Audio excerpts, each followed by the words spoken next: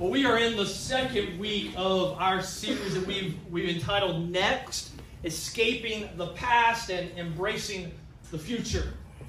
As we know, we all have a past, right? There were good times in our past, and there were bad times in our past. There were good decisions, and there were bad decisions, right? There were good haircuts and bad haircuts, right? We all have a past, right? There are good outfits, and then there were the outfits where you're like, what was I thinking, right? We all have a past. I remember when I was starting 5th grade, my mom took me clothes shopping. And, Mom, this is not about you. This is about me, so don't worry about it. But we went clothes shopping, and I found a shirt that I just had to have. I had to have it. It was white, and on the back there was a skateboard. I had a skateboard, but it was rad, right? It was rad. I had to have the shirt. And I was going to show up on the first day of 5th grade, and I was going to be the envy of all my classmates, right? 5th grade was going to be the birth of the brand new cool and Jared Latham, right? It was just going to be the beginning of my future. The first day of school came, and I proudly put on that shirt, and I walked into school with my head held high. It didn't last long. You see, this was not a normal shirt. The only way I know how to describe this shirt is that it literally looked like you took a pillowcase and turned it into a t-shirt, right? It hung, it had no fit, like it was a pillowcase. That's all it was, with holes cut out for arms and a neck. I thought it was cool.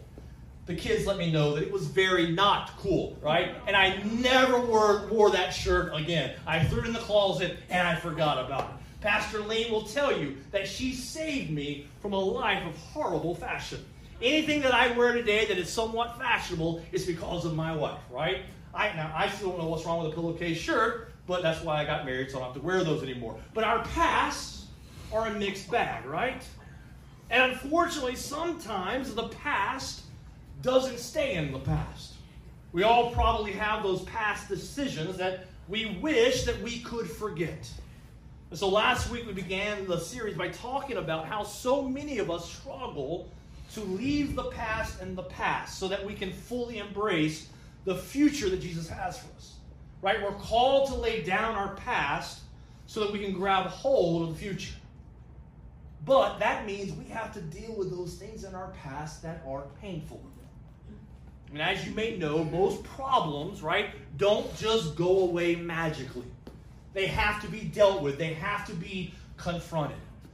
So often we want to avoid the problems in our life. So often we want to pretend that the pain is not as bad as it is. Or we're afraid of the pain that we're going to have to go through to deal with the things in our past.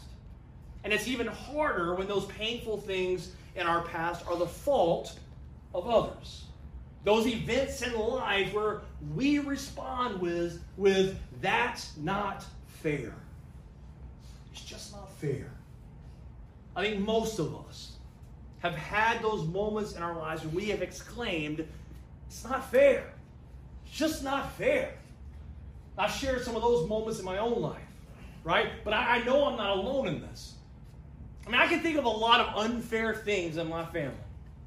My mom, her only sibling, a brother, died when he was 23 and she was 13. My paternal grandfather was born with physical deformities and had serious medical issues from the 1970s until his death in 97. Pastor Lean's parents are some of the finest Christian people I've ever known. And yet they are continuously taken advantage of by people simply because they're so loving and trusting. It's just not fair. My wife has experienced plenty of unfair times in her life. It's just not fair. That's what I want us to talk about. Dealing with those unfair things in our lives. So if you have your Bible, let's go to the Old Testament book of Job. Because I know none of you memorize my sermons, I want to give you a little nugget that you should be able to remember when you leave here. And I need to give my father credit for teaching me this. And maybe your parents taught you the same thing. When I was growing up, anytime I said, that's not fair, my father would reply with, life's not fair, right? Anyone else have a parent that would tell you that life's not fair? And so that's my sermon in a nugget for you today. Life's not fair, all right? But you still got to listen, all right? So I'm not going to stop there. I think we need to wrestle with this subject a little bit. The book of Job is one of those books of the Bible that a lot of folks struggle with. It's a book all about those things that we consider to be unfair. We could be doing everything right in our life, but that doesn't protect us from unfair events. So before we read this, let me ask you a question. What is the unfair thing in your life that has begun popping into your mind as we've talked about this so far? What is that event that has popped into your mind while I've been talking? That unfair thing that you've been wrestling with. And I want you to know, if it's popped into your mind, it's not by accident. Because I believe the Holy Spirit is talking to you right now and telling you that you have not dealt with that event, but now is the time to begin dealing with it. And so whatever is in your mind, I want you to hold on to that thought as we go through this sermon.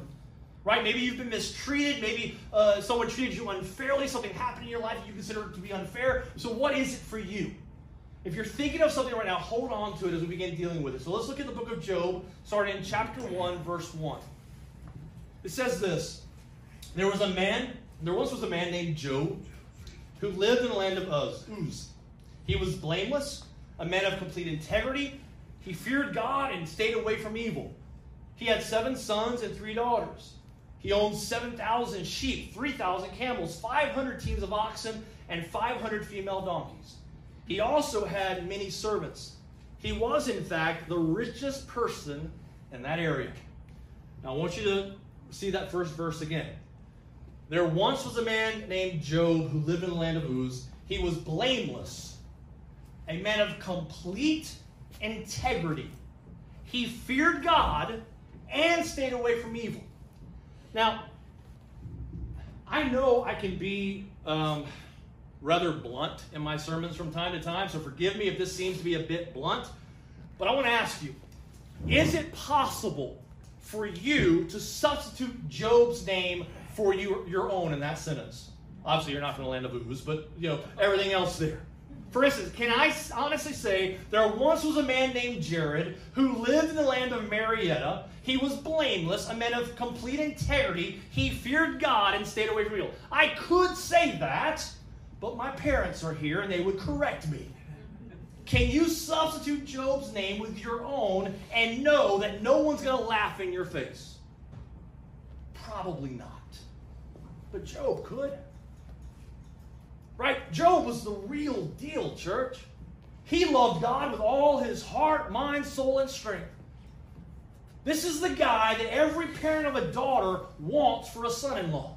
I would love for my 3 girls to marry a man who is blameless, has complete integrity, and stays away from evil. And my wife and I will do everything in our power to make sure that happens. But I know that no matter how great their husband might be, he'll probably have some regrets from his past. Because we're all fallen people, aren't we? We're all messed up. Now, that's not a permission-giving statement, but it is a statement of fact. We mess up.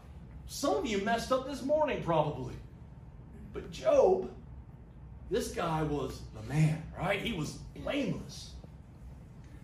And yet, Job would go through things that we would say were completely unfair. Especially for a man who did everything right. Now, I don't want to belabor the point, but it is imperative for us to understand that no amount of right behavior will protect any of us from some unfair things in life. If it can happen to a man like Job, it can happen to us. But I think most of us, or many of us, have a pretty inflated self-image. Right? We think we are better and more important than we actually are. How do I know this? Because often when others are going through something they think is unfair, we say things to them like, well, that's life. Or, life's not fair. But when it's us going through something unfair, we're going to burn it all down, aren't we?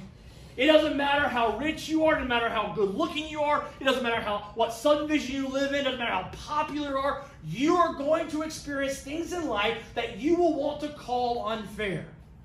It might be something small, or it might be something that has the potential to tear your life apart. But we all experience those unfair things. And the sooner we accept that, the easier it will be to deal with those situations. Because again, no amount of right living is going to keep you from all harm. Look back at the first chapter of Job in verse 6. It says, one day the members of the heavenly court came to present themselves before the Lord, and the accuser, Satan, came with them. Where have you come from, the Lord asked Satan. Satan answered the Lord, I've been patrolling the earth, watching everything that goes on. Then the Lord asked Satan, have you noticed my servant Job? He is the finest man in all the earth. He is blameless, a man of complete integrity. He fears God and stays away from evil. And Satan replied to the Lord, yes, but Job has good reason to fear God. You've always put a wall of protection around him and his home and his property. You've made him prosper in everything he does. Look how rich he is. But reach out and take away everything he has, and he will surely curse you to your face. All right, you may test him, the Lord said to Satan. Do whatever you want with everything he possesses, but don't harm him physically. So Satan left the Lord's presence. Let me explain to you what's happening here. Satan is saying that the only reason that Job is faithful is because God has protected him. But as soon as Job faces some pain, Satan believes he will instantly rebuke God. It appears Satan has met some humans before. Whether a person is a Christian or not, when we declare something unfair, we often point the finger in one way. Right? We either point the finger at God, if we believe in a God, or we point the finger at whatever higher power might exist out there, right? We just blame the universe. The universe had it in for us. But Satan knows very well that when humans suffer, we instantly, immediately want to blame someone, and often that someone is God, right? And if anyone had a right to blame God here, it would be Job. In one day, church, hear this. In one day, Job lost his livestock, most of his servants, and all of his children. In one day. Now, I've had some pretty bad days in my life, but I could never imagine a day like that. I mean, maybe you've had a day when your life just fell apart, right? You had a day when just everything fell apart, a day when your world just seemed to just crumble around you, a day when you felt that you have lost everything. And maybe you did lose everything. Maybe you had to declare bankruptcy. Maybe you lost your savings in 2008. But the day Job had, I think it takes the cake. All his livestock gone. Most of his servants gone. All of his children gone. How is that fair? He was a blameless man. How is it fair? I mean, surely Job shook his fist at God. Surely Job wrote an angry screed on his Facebook page, or maybe made a quick TikTok video complaining about God, right? That surely he was mad at God, because that's what so many of us would do. We might not do it clearly, like we would hide a little bit, but we might not write the words, I'm so mad at God, but we post things that communicate to other people that we blame God for the pain in our lives. But notice what Job did in verse 20. Job stood up, tore his robe in grief, then shaved his head, and then fell to the ground to worship. He said, I came naked from my mother's womb, and I will be naked when I leave. The Lord gave me what I had, and the Lord has taken it away. Praise the name of the Lord. In all of this, Job did not sin by blaming God. Now, in one way, Job's response is completely understandable. He responded to the grief he felt in a very real way. This is important. Job did not lose all of his monopoly money. He lost his entire wealth. He didn't misplace his kids in Target. Every one of his kids were killed. We must understand this, because if we don't, then we could just dismiss his response. We could lessen his loss in order to explain his response to God. But we need to try to wrap our minds around the hell that he must have been walking through. He was dealing with unimaginable grief. He stood up and he tore his robe in grief. He allowed himself to feel the grief, but he did not allow the grief to lead him to sin, which is what so many of us often do. Right? We want to mask the pain, and so we start drinking or doing drugs. We want to avoid the pain, and so we engage in actions that bring us pleasure. Even though anger is one of the stages of grief, we allow that anger to cause us to lash out at friends or family or God. But not Job. Job felt real grief, but he did not sin. On one hand, we have a very typical human reaction to unfair events. But then we have a response that is pretty abnormal in moments of grief and mourning. Look at verse 21 again. He said, I came naked from my mother's womb, and I will be naked when I leave. The Lord gave me what I had, and the Lord has taken away. Praise be the name of the Lord. Notice what he's doing. He is acknowledging who he is, and also acknowledging who God is. See, Job is very well aware of who he is. He is no different from you and me, assuming you were born naked. Job understood, that was a joke, folks. Job understood that he came into the world with nothing, and he isn't going to be able to take anything with him when he leaves this world. While there are storage units on every corner in Marietta, there's not a single one in heaven. I doubt our room in the Father's house even has a closet. Why do you need stuff, right, when you're in the very presence of the living God? We're not taking anything with us, church. Now, while that might break your heart, it should actually open the door to living a life of great freedom. See, if I grab a handful of sand and hold that sand in a death grip and try not to lose any of that sand, I'm going to be pretty frustrated and disappointed when some of that sand falls out of my hand, because that's not what I wanted. But if I grab that sand and leave my hands open, I'm not going to be too upset when some of the sand falls out of my hand. So I'm not talking about not taking life seriously. I'm talking about understanding that nothing on this side of heaven is guaranteed. And you know the old joke, except for death and taxes, right? But nothing's guaranteed. Job understood this.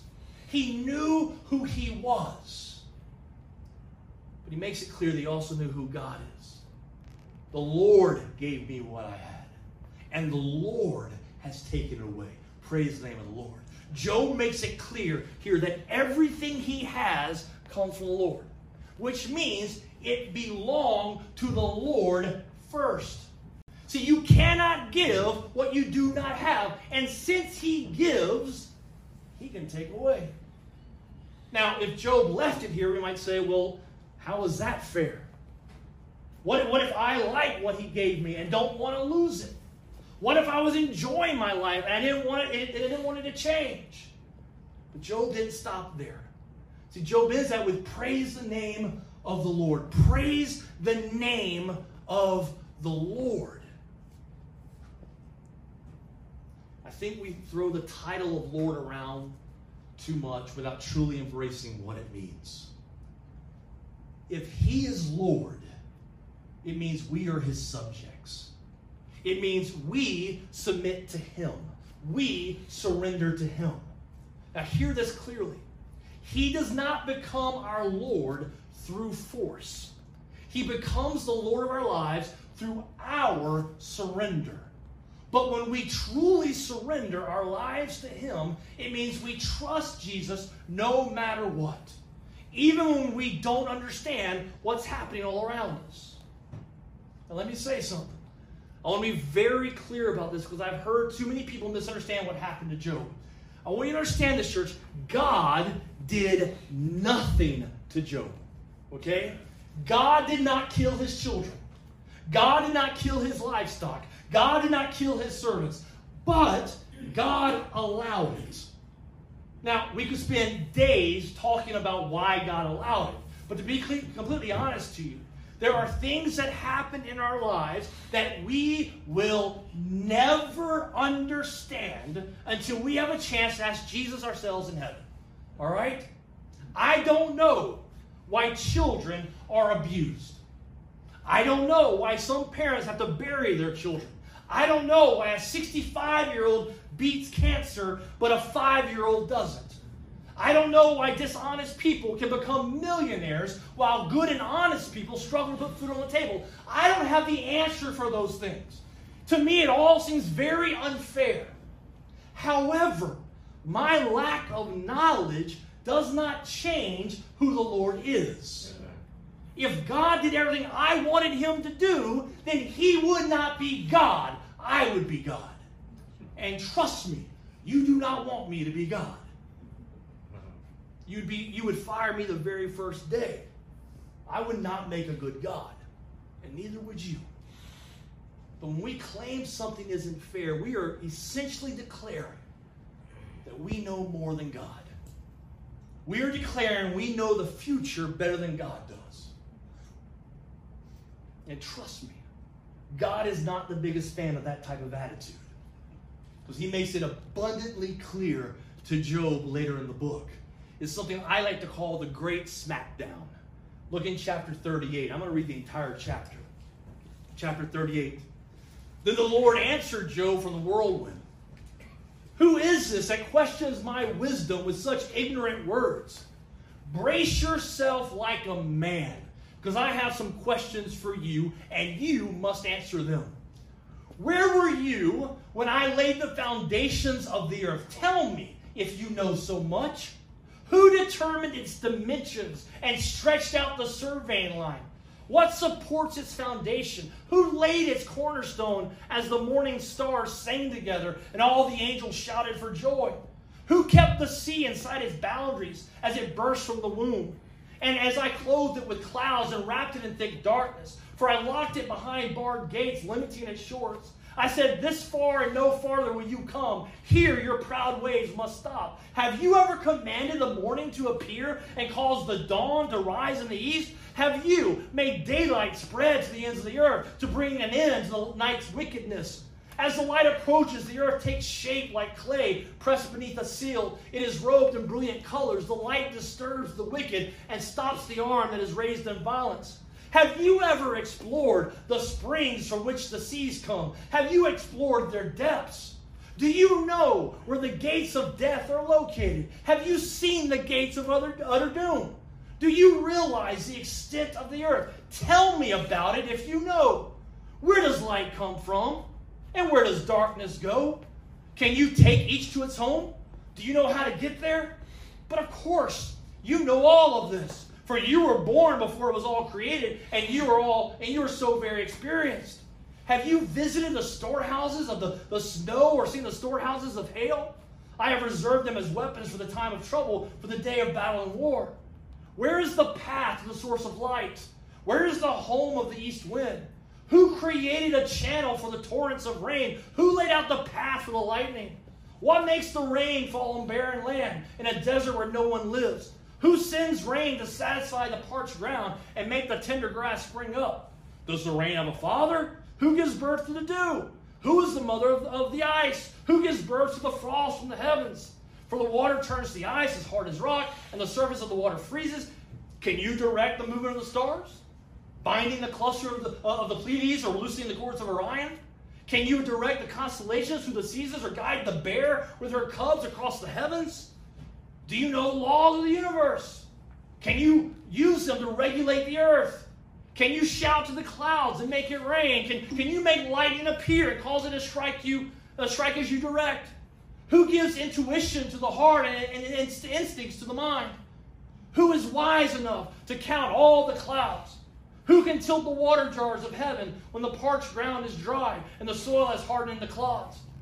Can you stalk prey for a lioness and satisfy the young lion's appetites as they lie in their dens or crouch in the thicket? Who provides food for the ravens when their young cry out to God and wander about in hunger? Church, that is what you call a smackdown. But God wasn't finished. He continues in the next chapter. We're not going to read that today, but you can read it in chapter 39. But the point is clear. God is looking at Job and looking at us and asking, who do you think you are? And who do you think I am? And that's the rub. See, our understanding of fairness hinges on whom we think we are and whom we think God is. Our understanding of what is fair is often tied to our understanding of the full picture. And guess what? You don't have the full picture. You don't know what God wants to do with your pain and your brokenness. While God is not the one who hurt you, He is the one who can redeem what was done to you. Amen. He can turn your lowest point into a light on a hill for Him. It doesn't mean you can't grieve what was done to you. It doesn't mean you can't be angry at what was done to you. But as Jesus followers, we are called to give it over to God even when we don't understand it. After all, that is exactly what Jesus did. Isn't it? Right before Jesus was arrested, He went to the garden to pray. And I love that the Bible includes this little bit of information. It's found in the 26th chapter of Matthew.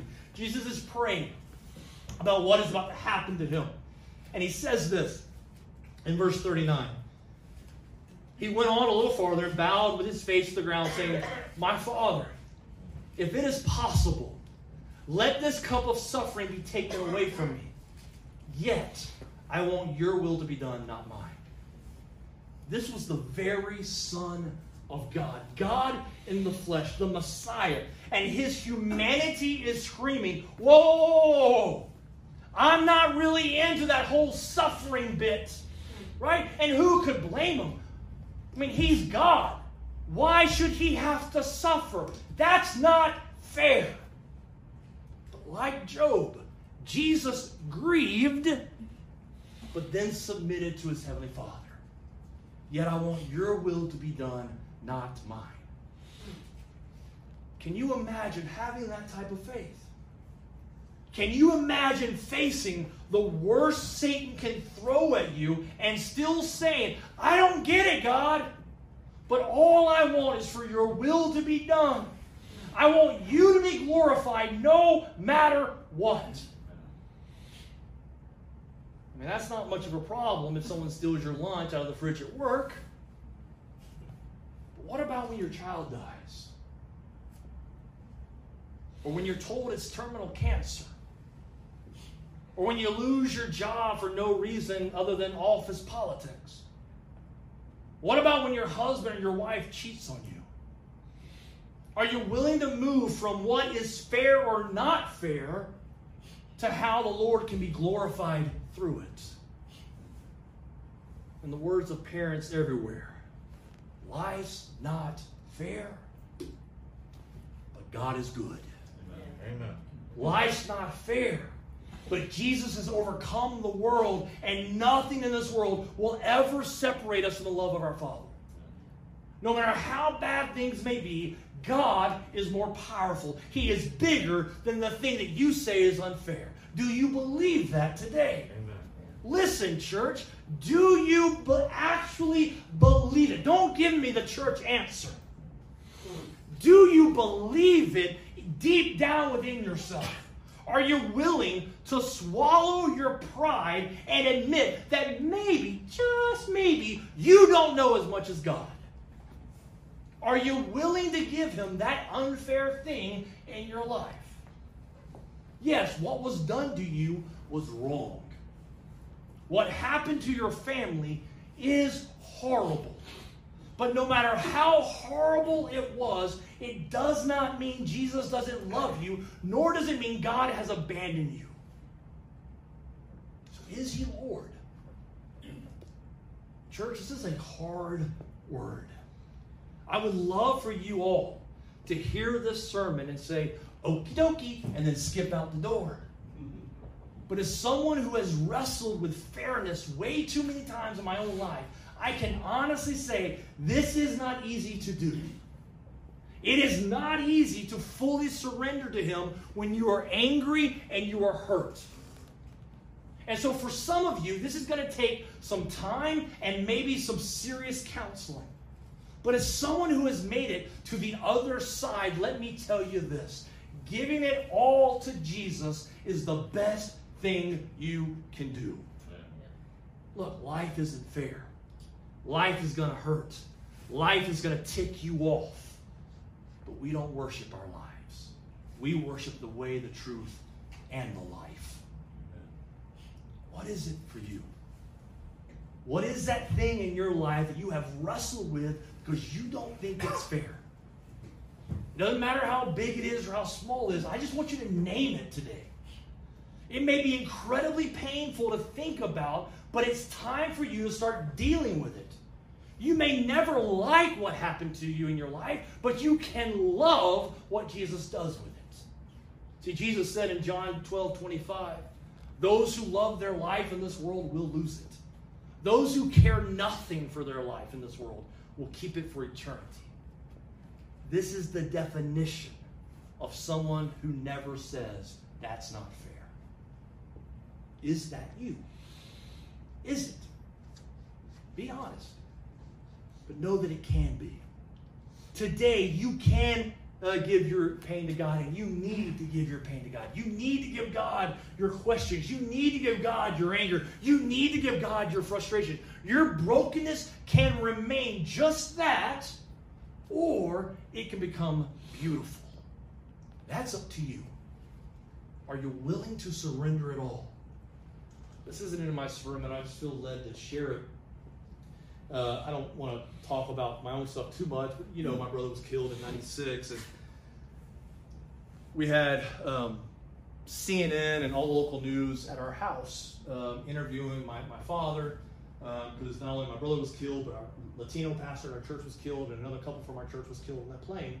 And so they're interviewing my father, and someone in the news asked my dad, how are you getting through this? I mean, unimaginable grief, loss of a child, friends, just unimaginable grief. How are you getting through this? And I remember, and a lot of people have reminded me of this over the years, and my dad looked in the camera and said, we are Easter people. See, my dad and mom went through unimaginable grief, but they also realized they're Easter people. And out of death can come amazing life. It wasn't fair that my brother was killed. That's not fair. He had just come back to the Lord. He had surrendered his life to become a preacher, and then he was killed coming back from a mission trip. That's not fair. But we're Easter people. And out of that tragedy came amazing life in Venezuela and around the world. It's not fair, but God has used it to do unimaginable things. What is it for you? What is it for you? In a moment, I'm going to pray, and then we'll sing one more song. But here's what I want us to do. I want to lead you in a guided prayer. A prayer to help you begin letting go of your feelings of fairness and unfairness, and to help you surrender that to the Lord and accept His will for your life. But if after we pray, you need to continue in a time of prayer, I want you to know this space down front is for you. These pillows are for you to kneel on. If you can't kneel, you can stand down here. It's a place for you to come and just pour your heart out to Jesus, to talk to Him about what you're feeling, to be honest and say, Lord, I am ticked off today. I am mad at you, God, but I don't want to be mad at you. To come have an honest conversation with your Heavenly Father. Talk about what you're feeling. Talk about what you're struggling with. And then to listen to Him. Are you willing to ask Him to use what was done to you to bring Him glory? And so I'm going to lead you through this guided prayer. And then we'll stand and sing. If you want to continue praying, you can by coming forward. But everyone bow your heads and close your eyes.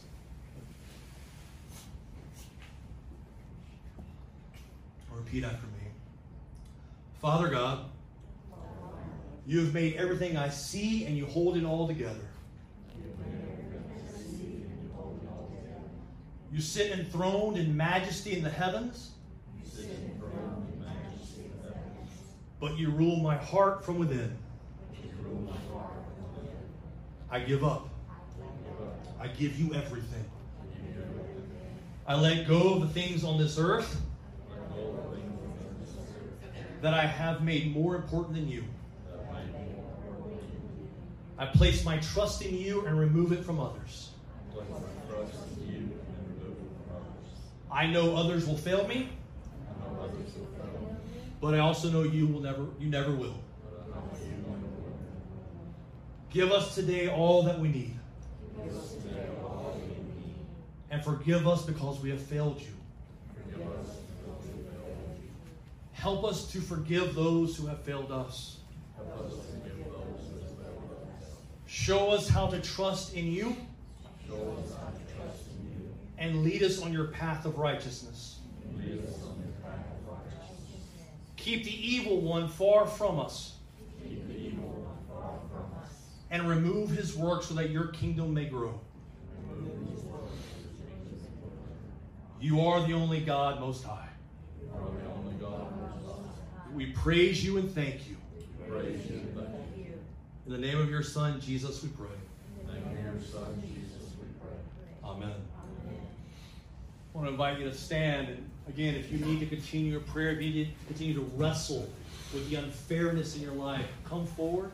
I will do my best to pray with you. My father's here. I will volunteer him. He'll pray with you. But if you need to come and deal with stuff and have a conversation with Jesus, do that this morning. Don't leave here without beginning to deal with the unfairness in your life. Let's worship.